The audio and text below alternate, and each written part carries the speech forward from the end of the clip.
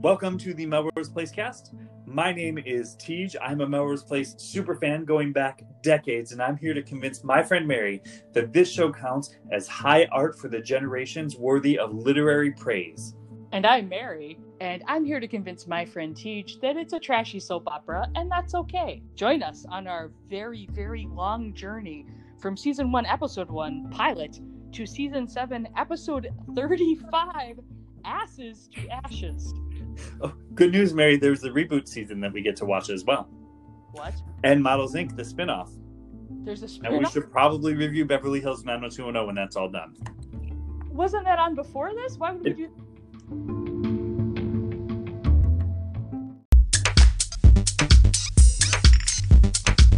Hello, and welcome to the Melrose Place cast. This week, we're talking about Season 1, Episode 28, Pushing Boundaries. This is Mary. I'm going to talk about why the show is trashy trash. And I am Tej, and I am analyzing this as high art for the generations. And Mary, this is a week for me. Oh boy. You know what? A lot went on. I appreciate that. There's a lot of activity. Yeah. Can I just give you a little sneak preview of my 3 points? Yeah. I've titled them all again. Oh, good. This time using direct quotes from the show. Oh, even better. Okay. They are, what happens when you're married? Oh, jeez. This is a recurring theme with me, right? I hadn't noticed. There's, he does now. Oh. All right. And finally, you don't mind if I smoke, do you? That was a little blast from the past. It was. God. All right. Well, do you want to get us started by telling me I'm wrong about everything? No, that's how I'll finish up. But I will start with a high art point. And, again, I just have to notice my high art points aren't Amanda Woodward, any of the three of them. And it's making me wonder if maybe she's a soap opera character. Oh, you think? I don't know. Well, I'm going to start with the easiest one. You don't mind if I smoke, do you? So here's what happened here. This is, like the lowest level plot of the episode. And it has to do, Matt and Rhonda are out at, what's the name of that bar, Mary? Oh, gosh, where were they? Oh, boy. I don't know. Oh, familiar. Let's just call it Shooters. It looked like Shooters, but nobody was drinking chocolate milk with a sippy straw. I thought you were going to just take the S off and call it Hooters. No. Where I thought that was going. Never mind. Anyway, so Matt and Rhonda are at Shooters, and Rhonda is noticing that a gentleman caller keeps glancing over, and she assumes that the guy is checking her out. And she says to Matt, it's just like it now that I'm not available. The guys just come wandering. They can smell that I'm single. And the guy does come up to the table, and it turns out he is actually hitting on Bartholomew. And Matt did have an enjoyable moment where he said, "Tell me again, Rhonda, about that smell of single," or whatever it was. That was cute. But I enjoyed that. It was cute. And I especially appreciated Vanessa Williams did such a great job, I thought, as it became clear that the guy was hitting on Matt. Rhonda turned her focus directly to Matt, and just the knowing smile, the a little bit of live vicariously through you and a little bit of this is your moment. It was cute. It was a good friendship moment. She played that well. So Matt goes out on a date with this guy. We learned that he was actually a lawyer at the law firm, which is how the guy knew Matt was gay and could just walk up and approach him. That was not an safe thing to do in the early 90s. Although they are in West Hollywood. That's true, but yeah, I think you have a point, though. I think that's... Yeah, you certainly would need some signal before you just walk up and are like, "So we're going to go to dinner. I'm really into you." Anyway, so we learned that this guy's a lawyer. Or what? I did enjoy that when, what was the guy's name? Scott? That was his name. I did like the little moment where Scott handed Matt his business card, and Matt's like, "I don't need an attorney." Yes, before it became clear he was hitting on Matt. No, yeah. Apparently Matt didn't even realize that he was getting a signal. Well, and also, just for the record, I don't believe when you're giving someone your phone number that you lead with your business card and say, "Call me at the office." Oh, I've been doing it wrong. Okay. I'm sorry. So they go out to dinner, and it starts off just on a bad note because the guy's like, plainly, "You don't mind if I smoke, do you?" Like, cigarette already in his mouth. Yeah. And it was a flashback of like, oh yeah, we used to just do that right in restaurants and think, oh, it's the non-smoking section, so it's okay, you know. But it's clear that these two just have nothing in common. I wrote down that Matt's boyfriend is an evil lawyer and just wants money. Right. And he tells Matt he should take his social work practice out to Beverly Hills because those kids got problems, and he'd make a killing. And it's just clear they're not a match. Scott is pro toxic spills. I mean, I think that's all you need to know.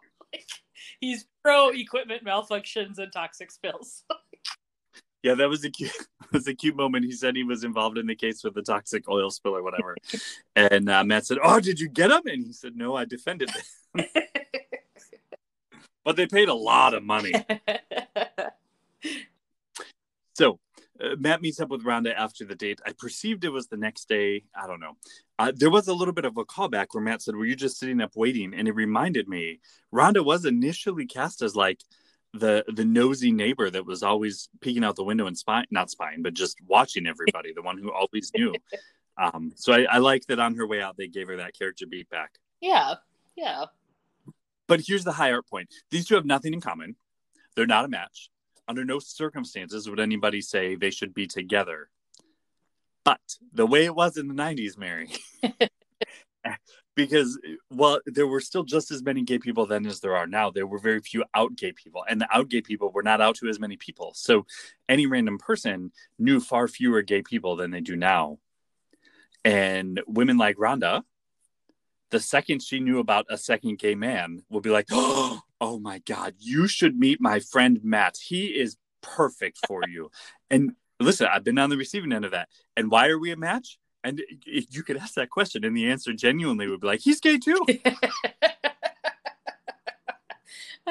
Yeah, I've seen that happen before. Yeah. So that was my high art point. Just the like, look, they're incompatible, but they're both gay, so that should be enough. I liked that little scene. It seemed true to who their characters would be. I really genuinely think Rhonda, like she said, she just wants him to be happy. And so what she's trying to do, I do believe from a genuine place, is she's trying to encourage him. Like, yeah, here's a guy. Go out with this guy. You want to go out with a guy? Go out with this guy. This guy's right here, right now. And that's totally valid in saying, I don't want to just go with the first hot guy that walks past. Like, I have things I want to the person I'm with. And I thought it was resolved nicely. I thought it was resolved in a way that people would actually resolve it if you were friends with someone. And Matt, I think, he seemed genuinely irritated, which was fair, I think, given the circumstances. But I think I appreciated that they came to an understanding and they kind of got where the other was coming from. And it was cute. It was just a cute little story arc. I'm glad he got to do something. I'm glad Rhonda got to too.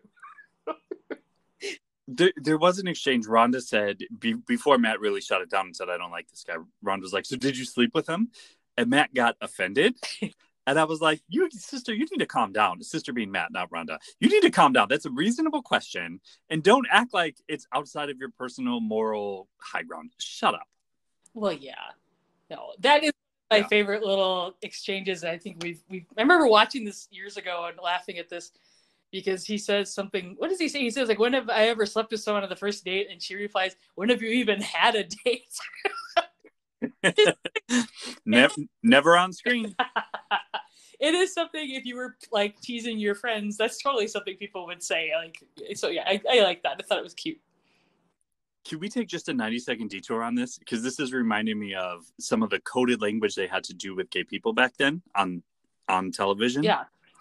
Because, I listened to the other Melrose Place podcasts, and our friends Nan and Christopher, they did the whole second half of season 1 all together. So I've not been able to hear what they think of these episodes yet. Oh, okay.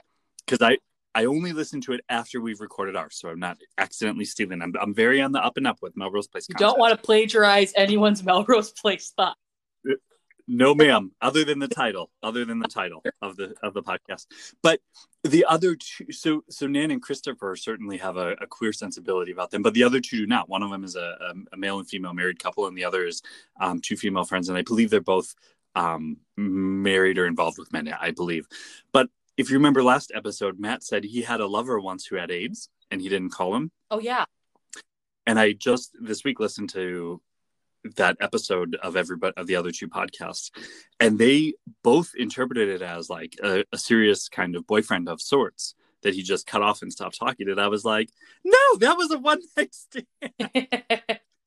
but they couldn't say that because they had to allow gay characters on TV. They had to be more moralistic, not less moralistic than the average character.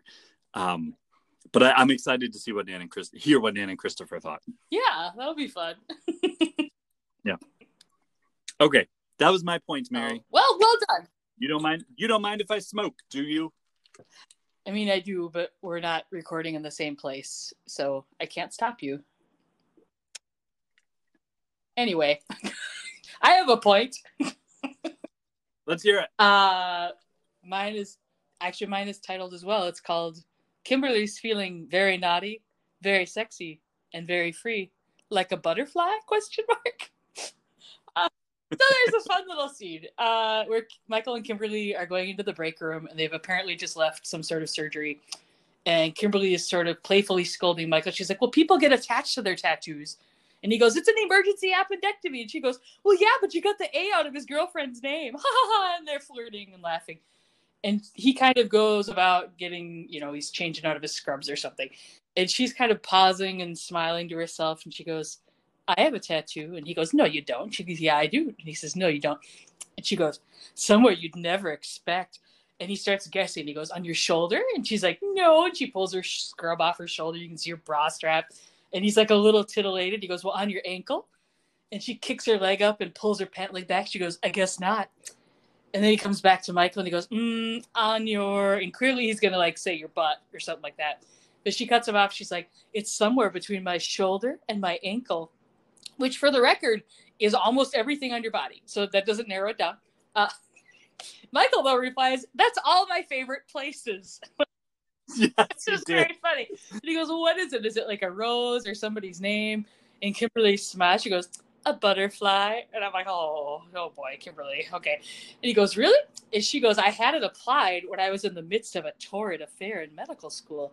I guess I was feeling very naughty. She said naughty very enunciatively too. I enjoyed that. Very sexy and very free. Unfortunately, Dr. Heddick doesn't find it quite so alluring, who is apparently a dermatologist, which we find out in the next line, because he says, well, that's what you get for dating a dermatology resident. And they in unison say, love is only skin deep, and they giggle. And as she leaves the room, he calls up behind her, your left cheek, meaning on her butt, and she turns around and says, you're getting warmer. And then there's this funny little sassy music that sounds like it's from between scenes on Designing Women, because it sounds like, I don't know, it was very odd and it made me laugh. And I just thought this was a very fun, dopey little soap opera scene. I think they both played it well. I thought Marcia Cross did a good job. Sort of, you can see she's awakening to these feelings she has for Michael. I thought he did a good job looking titillated, but also like he knows he's kind of dancing up to the line, which is a skill that will serve that character very well going forward on the show. I only wish he had taken more guesses at what the tattoo was, because a butterfly is kind of lame. Like, why wasn't it a Tweety bird or a Tasmanian devil? Or like one of those Chinese characters that people get and they don't know what they mean. Was it? It could have been a tramp stamp. Did they have tramp stamps in the 90s? I don't know. But so, do you think Kimberly, the character, actually does have a tattoo, or was she just being playful? I think she does. I could see her having done that, like, in the heat of a moment. Because, like, as we will learn with Kimberly, she runs hot sometimes. And I could see her in the moment going, like, yeah, this is a great idea. I'm gonna do this. Why not? What do you think? I don't think she does. I don't think so. I think that was all. She just got the moment that mischievous look on her face was, essentially to get Michael thinking about every area of her body. Well, I guess I just believe all women, so I don't know. I mean, I do, but I think that just came out of nowhere. I guess we'll never know because I don't think we ever get to see her butt or anything. I don't know.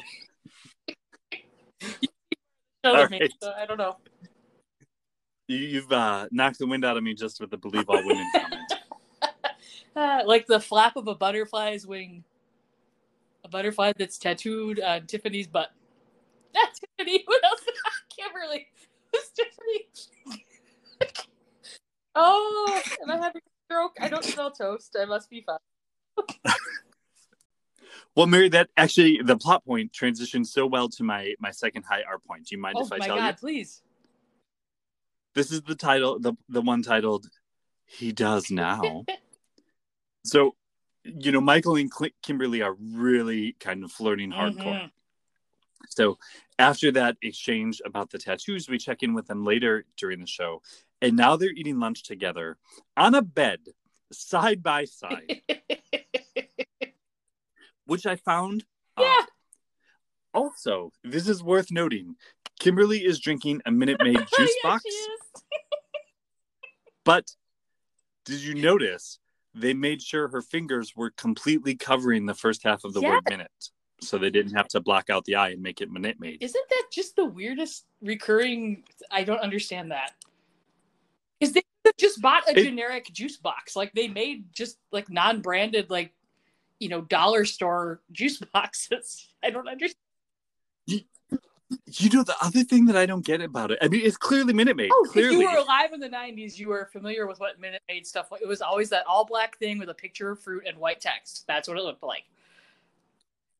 And the other piece, companies usually pay shows to take their product onto it. I don't think Melrose Place had to worry that Minute Maid would have sued them. No, because the Minute Maid has not been used lasciviously at all. It's been very wholesome most of the time. People are in their product. Yeah. Unlike spinach salad, but we'll get to that. So they're on bed together eating lunch, and I think we were supposed to catch on that they're growing more and more comfortable with each other. They're sitting very close together, almost like Billy and Allison watching a movie on the same couch cushion. Yeah. And Kimberly starts kind of getting a little vulnerable, and she explains that she cried last night and she's really falling for a friend who she under no circumstances can she have him, and that's really getting her torn up. And Michael is being a good but stupid friend, right? Like I don't think he's playing dumb. Maybe he was, I don't know, but he says, does he know how you feel? And he puts his hand on her shoulder. And this is the moment that really jumped out to me, because she puts her hand on his and looks into his eyes and says, he does now. Then she adds, I'd love to spend the night with him, even just once. Okay, so the reason this made my high art point is this was the edge of the waterfall, right? There's no going back from this point, and she knew it as she was saying it, and Michael knew it as he received it. But it struck me as so realistic, those flirtatious relationships, which for whatever reason, in this case because Michael is married, but in any other reason, that you really shouldn't, you both know you shouldn't be pursuing. So you're starting a little flirty and then stepping it up a little more. Soon you're eating lunch together on a bed, right? But up until this exact moment, that plausible deniability, mm-hmm. right? You can try and move the object of your affection into your apartment building. You can go fix her pipes and offer to stick a meat in her broiler. All of it up until this moment right here where she says, he does now and I'd like to fuck him. They could have backed off from it, mm-hmm. right? So that's the high art point. That struck me as real, the moment of pause before she said it, because she knew this is it, and she went for it. So I was proud of her for going for it. And I have a question for you later about if Kimberly is being in the wrong here. Oh. But after this happened, Kimberly, her manipulative side came out. This is my interpretation. because we cut to later. She's storming out of the parking lot. Michael is chasing after her. She's storming away from Michael, and she's making him run after her. And I thought, you bitch, you did that. You jumped over the edge of the cliff, right? And now you're making Michael feel bad that you did that, even though you knew what you were doing. And so I feel like she manipulated him into pursuing her. And then Michael did kiss her, and she said, "Don't start anything you can't finish, Dr. Mancini." And he said, "But I'm married." And she drove away. And I felt like you orchestrated all of this, Kimberly. And she's now making Michael feel like he did something wrong. And I don't know that he did quite yet. Well, he kind of did. I mean, once he kisses her, yeah. I mean, yeah. Up until then, maybe you could make a case. But I mean, even then, he was definitely dancing up against the line of what was appropriate, like in terms of a relationship with a coworker. I did make a note. First of all, because they're not like full-fledged doctors here yet, right? They're sort of like in a training level. Forgive me, I don't know doctor terms. Would someone at Kimberly's level in the hospital hierarchy have a parking lot right outside the? Nope. That parking spot was unrealistic. I noted it as well. I mean, so people know who Michael and Kimberly are, presumably, generally at this hospital. Like, maybe not everybody knows everybody because it's bigger than like a tiny little hospital, but they probably are aware. They just smooch right in front of the doors of the hospital, like where anybody could see them. Like, at least like go behind a bush or something. Like the likelihood of getting caught. Oh my God, that's. Well, this one made sense. It was spur of the moment. She was upset, and he wanted to show her that her feelings weren't invalid, that he had them as well. So that one made sense, although still unwise. Not recommended. And clearly, yes, Michael has been in the wrong as far as his relationship with Jane throughout all of these flirtations, and perhaps from the workforce. But he has been pretty firm with Kimberly. Like, yes, he did return the flirting. I'll give you that. But anytime she kind of approached, like, do you want to stay for dinner with this meat and red wine? Do you want to work out, or are you available for work beyond my pipes? He said, no, I have to. Of course, my wife is coming to dinner with us. Yes, I have to go back to my wife. So he's not been suggesting that he's available. Now, he's not been rebuffing her flirtations, right? Like, he didn't say, I don't want to talk about your ass tattoo. But I don't think Kimberly had a right to be angry with him. And I don't think she was. No, I think you're probably right about that. I would push back again and say he does keep, as you pointed out, finding any excuse to go spend time with Kimberly, whether it's working on her plumbing or whatever. He's been in previous scenes, like he has the day off and he goes into the hospital just because he knows Kimberly's working. So I do think he, while maybe not has directly flirted back with her, he's certainly been giving her some signals, whether fully conscious or not. I mean, like if you worked with someone and you knew with a fairly, it's been pretty clear for a while that she's into him. Like I think almost anybody would have picked up on that by now.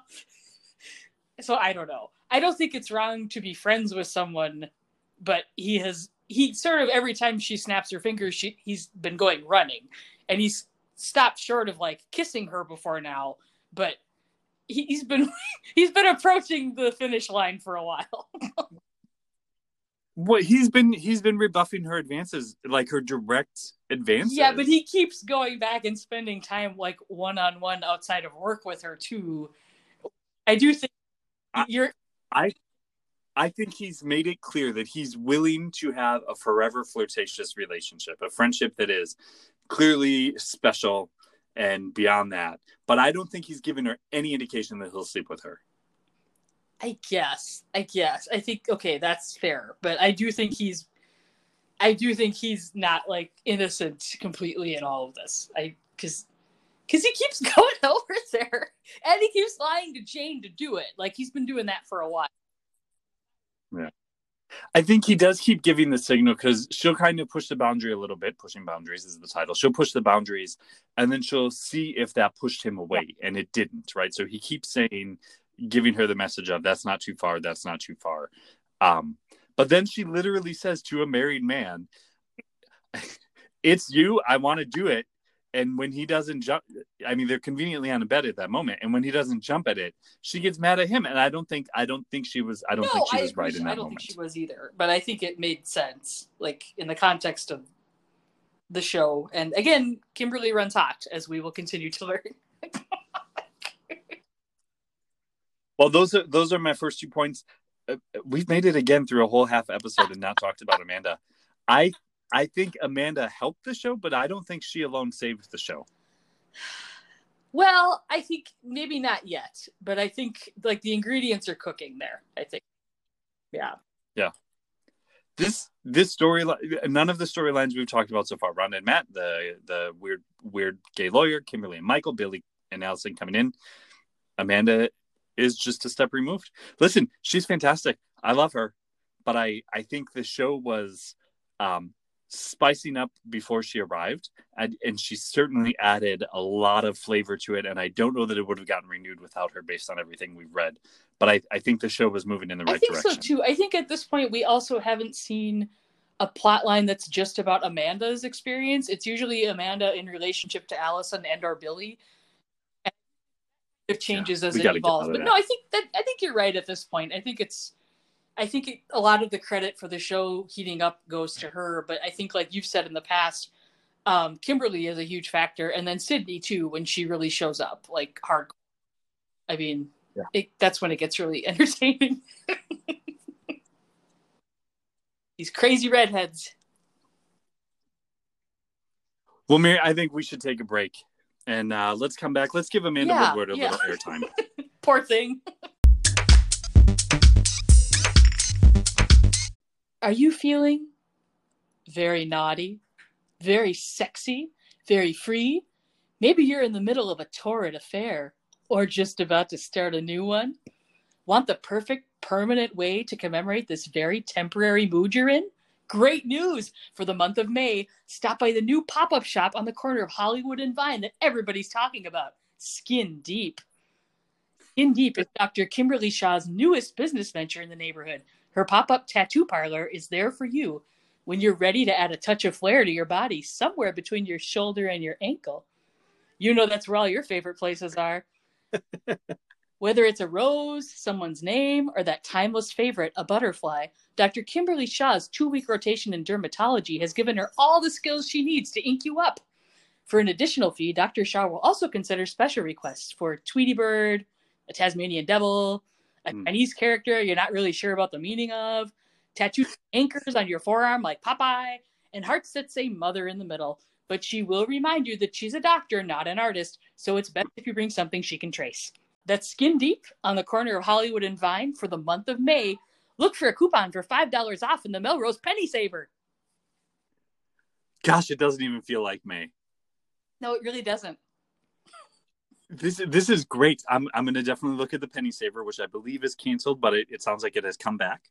You can probably find an old issue somewhere. An old issue with a pre-printed coupon. Yeah. Great. Is there any guarantee or like a warranty if my tattoo is mutilated by a doctor doing emergency appendectomy? Dr. Shaw cannot guarantee that, but she is a surgeon. So maybe if you bring it in and show it to her, she can put the letters back where they were. So what if I have to have a surgery and it's going to ruin my tattoos? Could I just go to Dr. Shaw and say, can you surgery around this tattoo? Would she do that special surgery? Yeah. I mean, I think, it depends on what kind of surgery you need. Like if you need it, I mean, there's only so much she can move, it depends on what's broken inside that you need. Yeah. But everything's broken inside, Mary. But yeah, I'm sure, I mean, she's nothing if not a qualified professional on all fronts. So I'm sure she'd be happy to be reasonable and work with you. Good. And this is on Hollywood and Vine? Yeah, it's on the corner. Skin Deep. Skin Deep. It's a pop-up for the month of May. What is she not on rotations in May? I mean, just stop by and see when it's open. It's a pop-up. Right? That's how that works. Okay, great. Listen, I'm definitely going to go get shooters tattooed on my arm. Oh my God, I'm going to get it right on my face. so I never forget where I need to go spend all my free time. And I think on my other arm, I'm gonna get Amanda Loves Billy. I don't know what could go wrong. Really, Billy loves anyone. That's gonna go wrong. What else would I get tattooed from her? I guess I would probably get probably the Rhonda's Culinary Funk logo, just because it's such a great organization. Bikini Burger. You could get that tattooed on you. Wow, the possibilities are endless. You know what I think Kimberly should offer is for characters in Melrose Place, once they get engaged, due to the permanency of that, she should tattoo engagement rings on their fingers. Yeah, I think it would help remind some of them that they are in a relationship with someone else. They seem to have a hard time remembering. Do you think Kimberly would tattoo Michael's finger for him? Oh, I think, yeah, whether he likes it or not. Yeah. He's getting at least one tattoo, if not multiple. Listen, where you'd never expect. In the 90s, my father got a Tasmanian devil tattoo on his arm over my mother's objection, and I still hear about it from time to time. Your father is a very nice man, but he made a choice. He did, because let me tell you what is not looking too hot right now. The Tasmanian devil tattoo. At least the Tasmanian devil hasn't been canceled. A lot of those Looney Tunes characters are going the way of the dodo. Oh God, that's true. May I ask, was there a reason he selected the Tasmanian devil? Like, he admires? Mary, he went through a phase. I can't say it on the air. I'm trying to imagine my dad getting a tattoo. What it would be? It would be like a calculator, an abacus, or something. He'd tattoo some system that he can then add to with like a pen to kind of record the prices of peanuts. That's exactly what he would do. If you need me to cut that, let me know. No, he doesn't listen to this. Glad we have his support, Mary. And we are back for the second half of Season 1, Episode 28 of the Melrose Place cast. We are discussing pushing boundaries. I'm Tej. I'm Mary. And let's get right back into it, Mary. Did you have another trashy point? Yes, I do. I want to talk about Cameron. Oh my God, I love Cameron. I wish he would stay forever, but he's not. Billy's gay boss. Oh, okay, sweet Cameron. So Billy, last episode, got a job by lying on his resume at Escapade magazine. And he had said he went to Columbia for a journalism degree. And he unfortunately found out that his new coworker Cameron actually went to Columbia and starts asking him questions, which Billy couldn't answer correctly. So at the start of this episode, we see Billy get to work and Cameron comes up and he says, I called Columbia the other day to see if I could get copies of those articles you said you wrote for the school paper, but they couldn't find a single one. And Billy, being Billy, he just dumbly smiles. He goes, "Oh, you're kidding. That's so strange. Oh, you know what? I must have used William instead of Billy in my byline," which clearly is you would know what you used in your byline if you had one. Also, how much time did he think that lie was going to buy him? Oh, shit. Right? So, anyway, Cameron plays it perfectly, and he's very cheerful and smiley, and he answers back and goes, "Oh, no. I had them check William, too, along with Bill, Billy, Willie, Will, even Wilhelm." I'm like, yes, I love you, Cameron. And Cameron calls him out. Cameron goes, "You lied on your resume, and you thought no one around here would be smart enough to figure it out." Billy tells Cameron, "Well, you're really smart, but no one hired you to fact check my life." Ooh, what a zinger. Cameron answers back even more. He's like, "Oh, I'm sorry, Billy. Call me a zealot. I have a fanatical regard for the truth. That's why I chose this field, and I won't see it corrupted by the likes of you." Which was very melodramatic and used way too many words. Billy is like, "Well, why don't you do something about it?" And right then the speakerphone comes on, and it's Nancy summoning him to her office. And Cameron goes, "I already have. Dun, dun, dun." This was a delightful, satisfying little soap opera scene. I was hoping, I had forgotten, but I was hoping that Cameron would get his day because he should, because Billy lied, and Billy was wrong to lie. But again, building out our discussion last week about terrible bosses and bad HR departments, Nancy's reaction to find out that Billy is full of shit is to give him a promotion. Yeah. And that must really make Cameron hate everyone even more than he already did. And last but not least, I wrote, I wish we would see more of Cameron. Why can't they get him to go out with Matt? Anyway, bless Cameron. Bless his little heart. It was so odd that she gave him a promotion. Yes. He doesn't deserve a promotion. He's done nothing to show that he can even write really at this point, because he's just been fact checking. He literally has no pieces because he never wrote for anything other than the Penny Saver. So, I mean, it's clearly just because she wants to get in his pants. And I'm like, where is the HR department at Escapade Magazine? Cameron, report these people. But I just don't understand what Billy thinks is happening. No, right? Like, how dumb is Billy? How dumb is this man? Like, oh my God. I don't know. Columbia was a big school. No, it isn't. Oh, Cameron. I can't remember. I feel like we don't really get to see Cameron again after this in my memory, but maybe I'm wrong. I don't know. I don't remember him either. He certainly doesn't come back for next season. But do you remember they went to celebrate? Was it Billy's promotion or was it an article being published? I think it's his promotion, right? They all go. I think so. So just picking up a little bit, because something I noted. So he gets called into Nancy's office. She says plainly, nothing is more important to me than trust. And abs, I think, was the unstated part. But trust and abs are equally important to Nancy. But he gets promoted, and then she looks at him again with her kind of sexy eyes, and she says, the first time is a rush, isn't it? And again, like, it's blaring, like, may as well have had Kimberly deliver that line. It was very, very apparent to the viewer what was happening. But Billy calls Allison at work, and all of Melrose Place is going to the Bangkok Princess to celebrate Billy's promotion. I don't know that we would title restaurants that way anymore, but that's just for a whole nother day.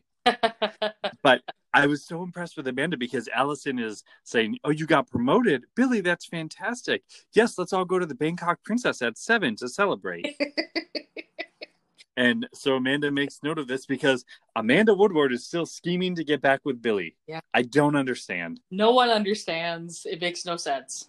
Anyway, she happens to show up for takeout just to mess with Allison a little bit more, because Amanda keeps insinuating that her and Billy are seeing each other, and that Billy's lying to her about it. And they keep talking about Allison being back with Billy. They were never dating. What the hell? No, they lived together. They've shared an apartment. But yeah, the way they phrase it is dumb and ambiguous and stupid. I almost wonder if there was a turnover of the writing staff, like, get half of them out of here and bring in some new people who were like, you know what? I know Billy and Allison never dated, but you should have done that in episode 4. So we're just going to pretend you did. No one will remember. It's fine. All right. Well, my final high art point is titled, what happens when you get married? And listen, when that line was read on screen, and it wasn't delivered, it was read because Billy said it. I paused it. I knew, because I was like, this is it. This is my moment. So here's what happened. Billy and Michael, and I believe Jake, the guys are out, so not Matt. And they're talking about they're giving Billy a hard time for not getting with Amanda. Yeah. And essentially saying, like, look, if you got a chance to be with Heather Locklear, why the hell are you coming back to have popcorn with Allison? Which is offensive to me, because I really enjoy Allison. She's one of my favorite characters, although I'd be hard pressed to justify that position right now.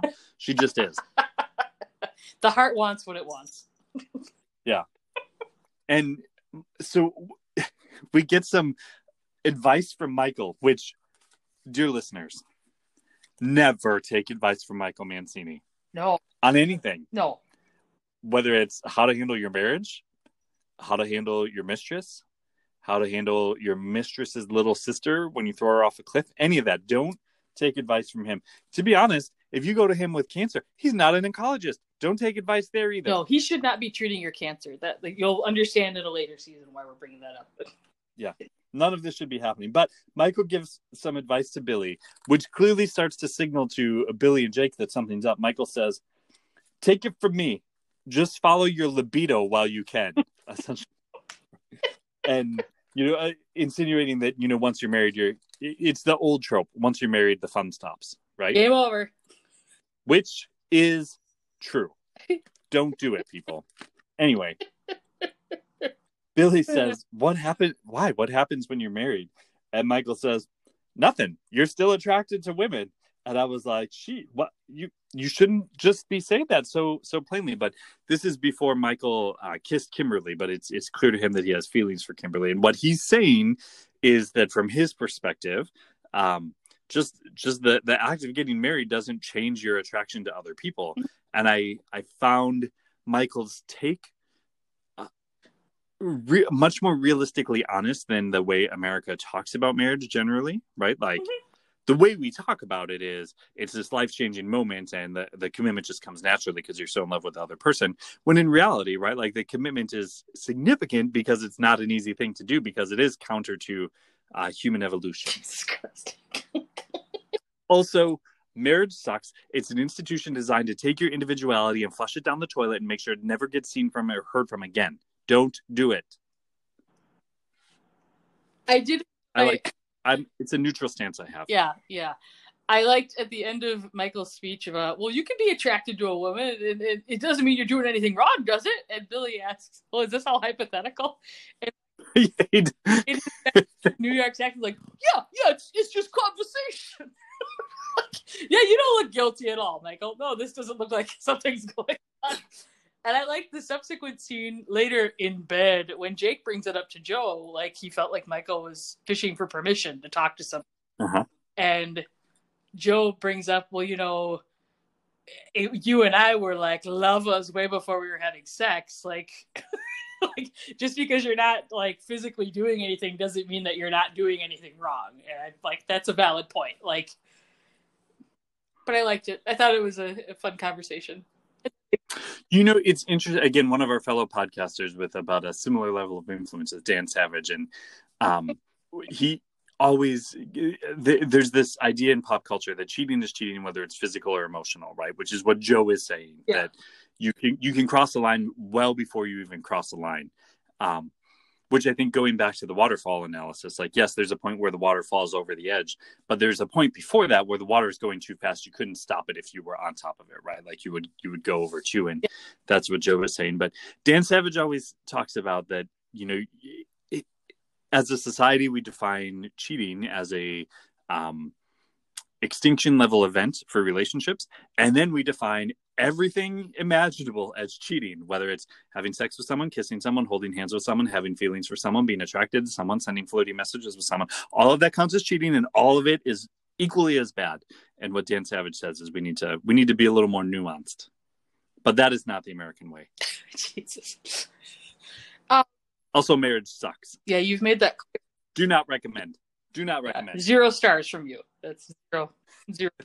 Would not return. Remove from cart. I would argue that I would agree somewhat with Mr. Savage's interpretation of that. I guess where I would look at it is maybe the way to think of cheating is what counts to your partner as cheating. That's the person who's going to have the say in whether or not they feel cheated on. So maybe that's just a conversation more people need to have when they're in a relationship and say, like, just talk about where those lines are, because maybe that would save some people some trouble later on. It certainly would. And in America, like, our culture is set up the way Dan Savage describes it again. Sure. We should have him sponsor this podcast, by the way. But the way our society sets it up, monogamy is the default setting, the assumed position. And because of that, there's never a discussion about what does monogamy mean to us, because we all seem to have a shared understanding. So would Michael having a very flirtatious, years-long friendship with Kimberly be described as cheating to Jane? Probably. I think so, right? But I could also see a scenario where it wouldn't be, or where Michael wouldn't think it was, right? Where Michael wouldn't think he crossed the line until he kissed Kimberly. And even then, he probably justified it by Jane kissing Sammy last week. Yeah.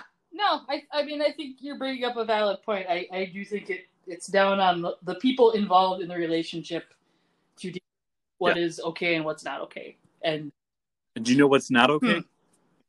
The institution of marriage. Yes, thank you for clarifying your stance on that issue. All right, go ahead with the final point. Oh, we're not going to talk about marriage anymore. Yay. We're going to talk about Billy. And I called this one, Billy hears a woman say, "That's so good, don't ever stop," to him for the first time, but for all the wrong reasons. What?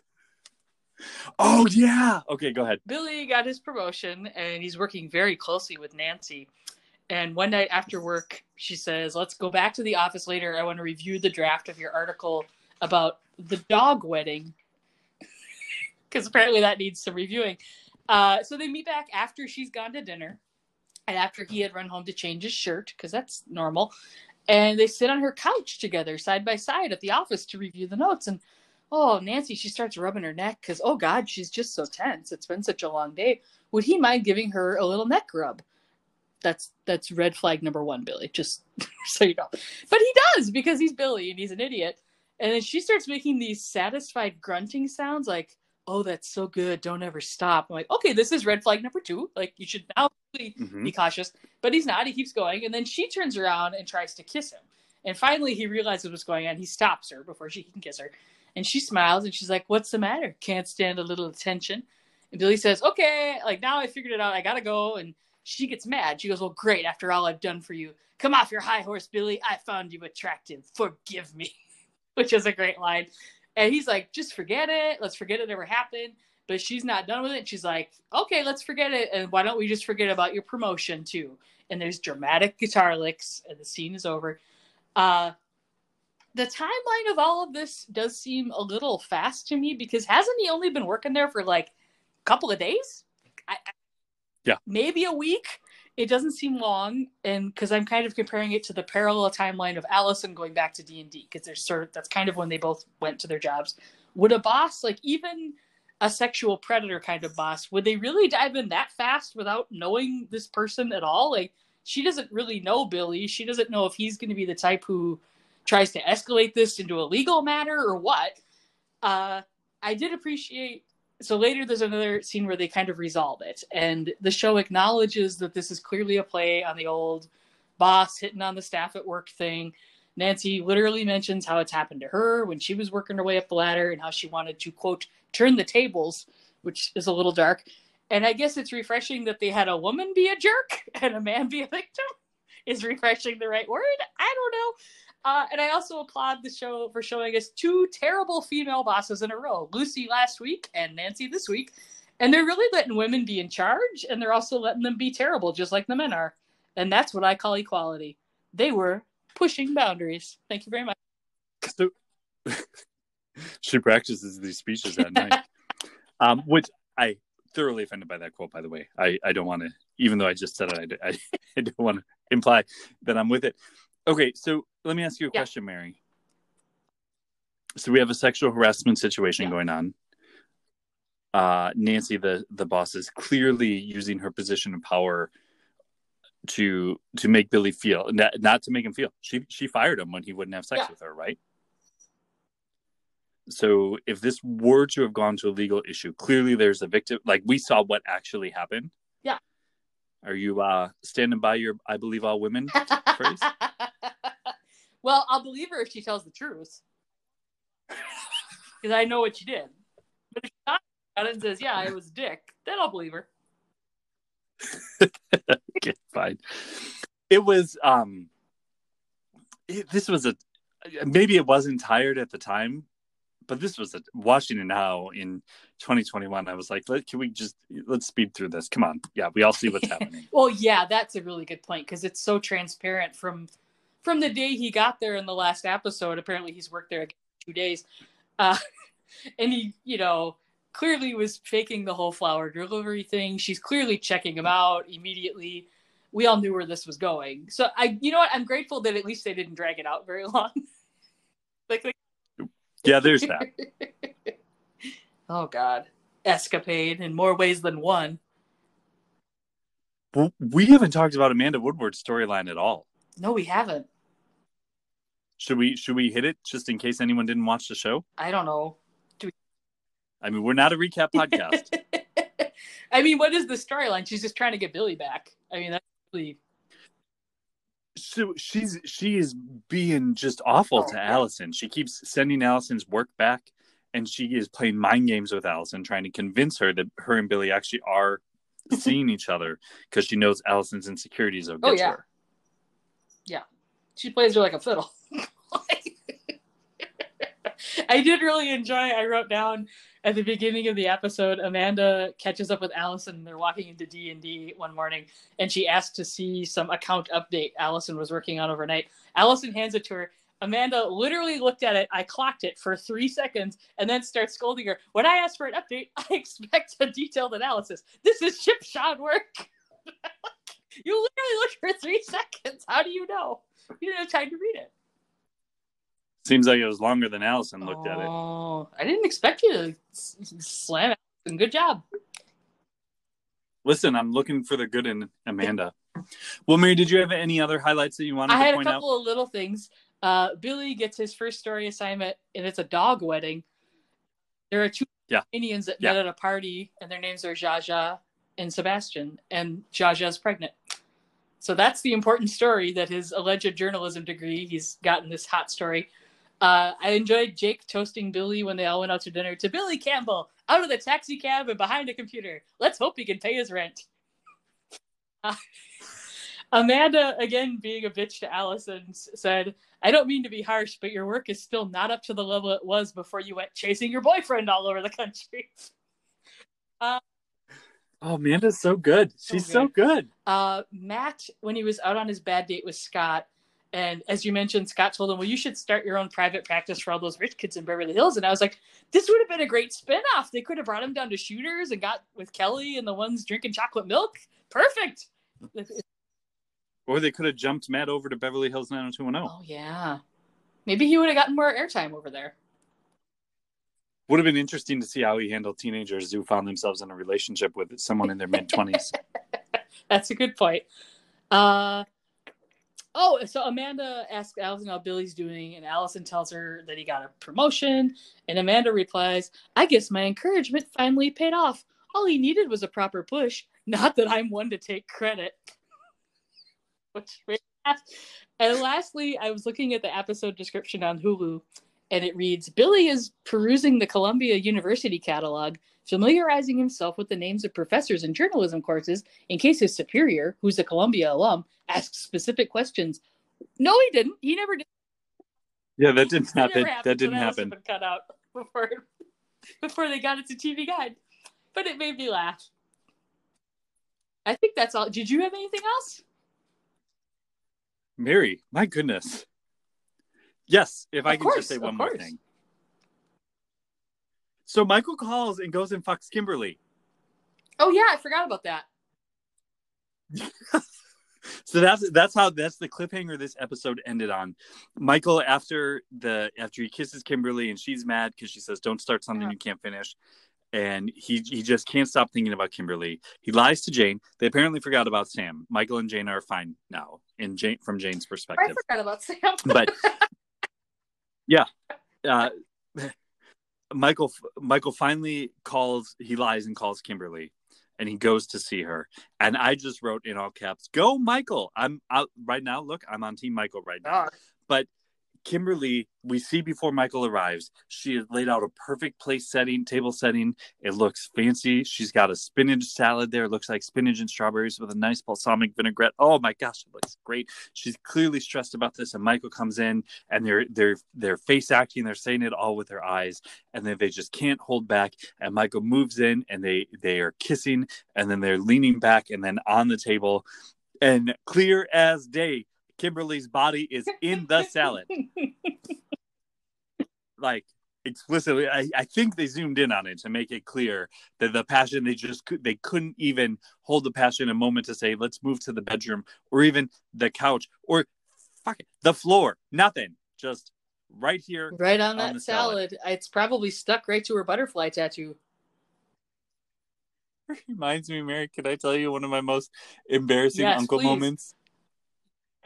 Okay, so my family, we for several years now, probably 5 or 6 years, we've done a camping trip, and a couple years ago, the phrase "right in front of my salad" was popularized, and I didn't know why. Oh God! So I was whipping it out and using it everywhere. No, I shouldn't say whipping. So I was. It was popularized, and I didn't know why, and I was using it all the time. And after a couple days, and now all the kids, all of them are. That's kind of the joke of the week, right?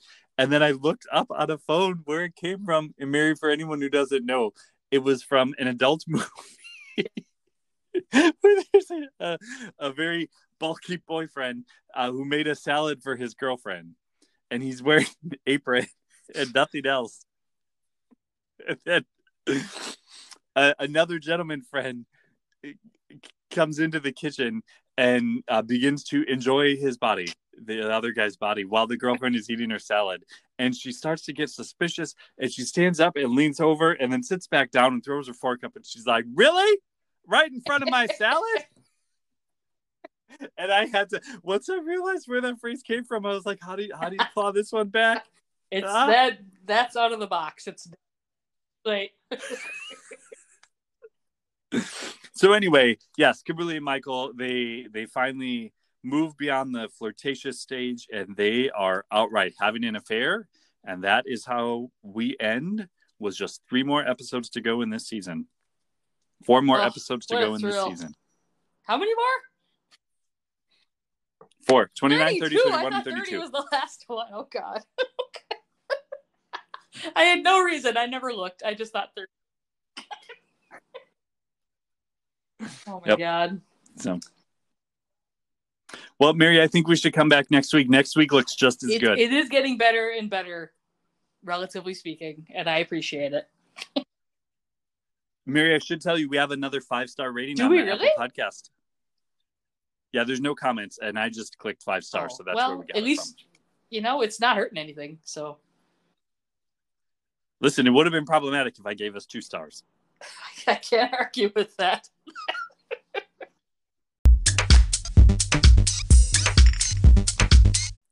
I know what you're thinking. We're vaccinated. I can go grocery shopping again. No, you can't. It's not safe yet. You are still going to need a meal kit delivery service. And when we talk about them, we never really pay too much attention to the business model. If you're going to sign on to a meal kit delivery service, you're going to want one that's here to stay, that's going to last beyond the next 4 episodes. That's why this week, a new sponsor, Kimberly's Kitchen Creations. Oh, shit. Creations with a K. It works just like every meal kit delivery service, but a little more fancy, a little more upscale. Mary, would you like to hear what comes in the box this week? I guess. Anyone who subscribes with promo code, we have a special promo code, and it's just the first letter of each word of Kimberly's Kitchen Creation. So that's K. That's K. Oh dear. No promo code. There's no promo code. Never mind that. So, but our listeners that sign up for Kimberly's Kitchen Creations, we send 1 4-course meal per week. So you're going to have a fancy dinner every week. And this week, we have a spinach and strawberry salad with toasted arugula mixed in. And it's sealed with just a hint of mandarin. Oh, Mary, let me tell you, it is divine. It's going to come with some toasted bread. Infused into it is some freshly churned butter with just a scent of garlic. And aside from the main course, you're also going to get corn on the cob. Now, Mary, that doesn't sound fancy, does it? No, it doesn't. But let me tell you, Kimberly's Kitchen Creations has an exclusive deal with the Corn Man.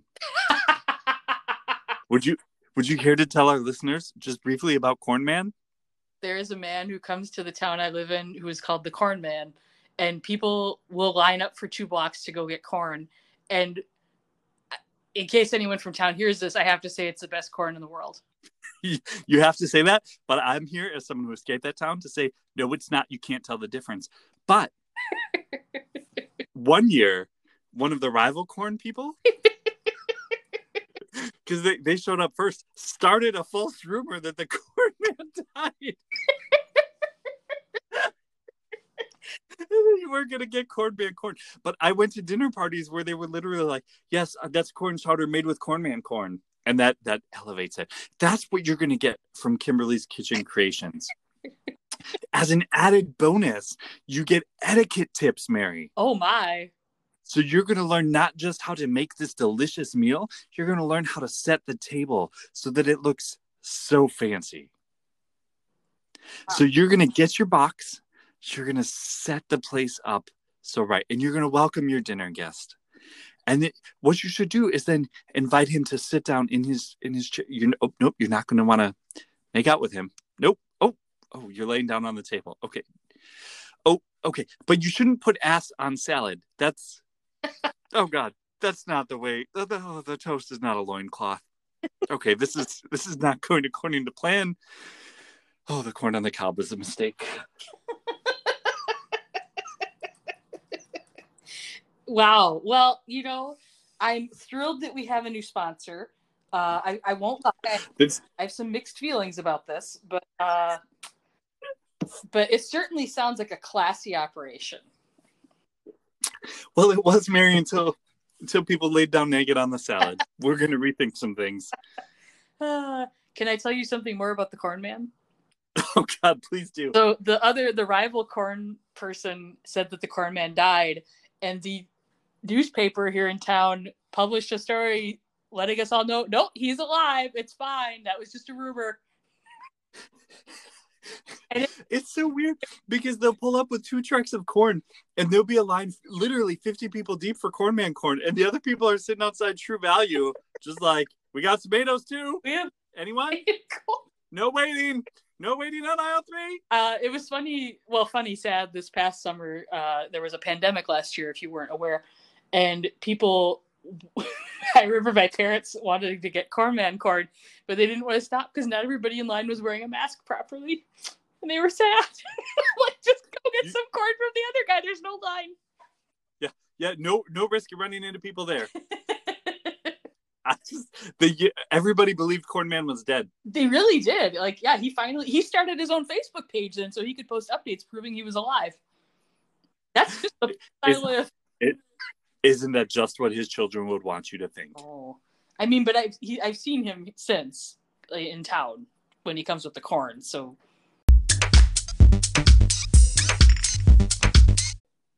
wait, seriously, how long does this show go on? How many episodes are there? I told you this, right? So it goes to season 7 of the original run, but then there's the reboot season. So there's how many reboot seasons? Just the one so far. So far. Okay. But there's also, then Mary, there's the Amazon has the true story of Melrose Place movie that we should cover. Oh God, how long? Yeah, and Models Inc. has to be covered too. Wait, what the hell is Models Inc.? It's a 2-season spinoff. Of what? What did they? Of Melrose Place. From the lady from Dynasty was on it, I think. The lady from Dynasty. My God, this was like a whole industry. And I do think 90210 to understand where this show came from is probably worth exploring. I don't know if I agree with that. And then when Allison left, she went to Ally McBeal. Does it have anything to do with the contents of Melrose Place? I just feel like, do you really want to be an expert in this or not? I mean, I think you know the answer to that. Okay, so we're in for all of it. Oh, God.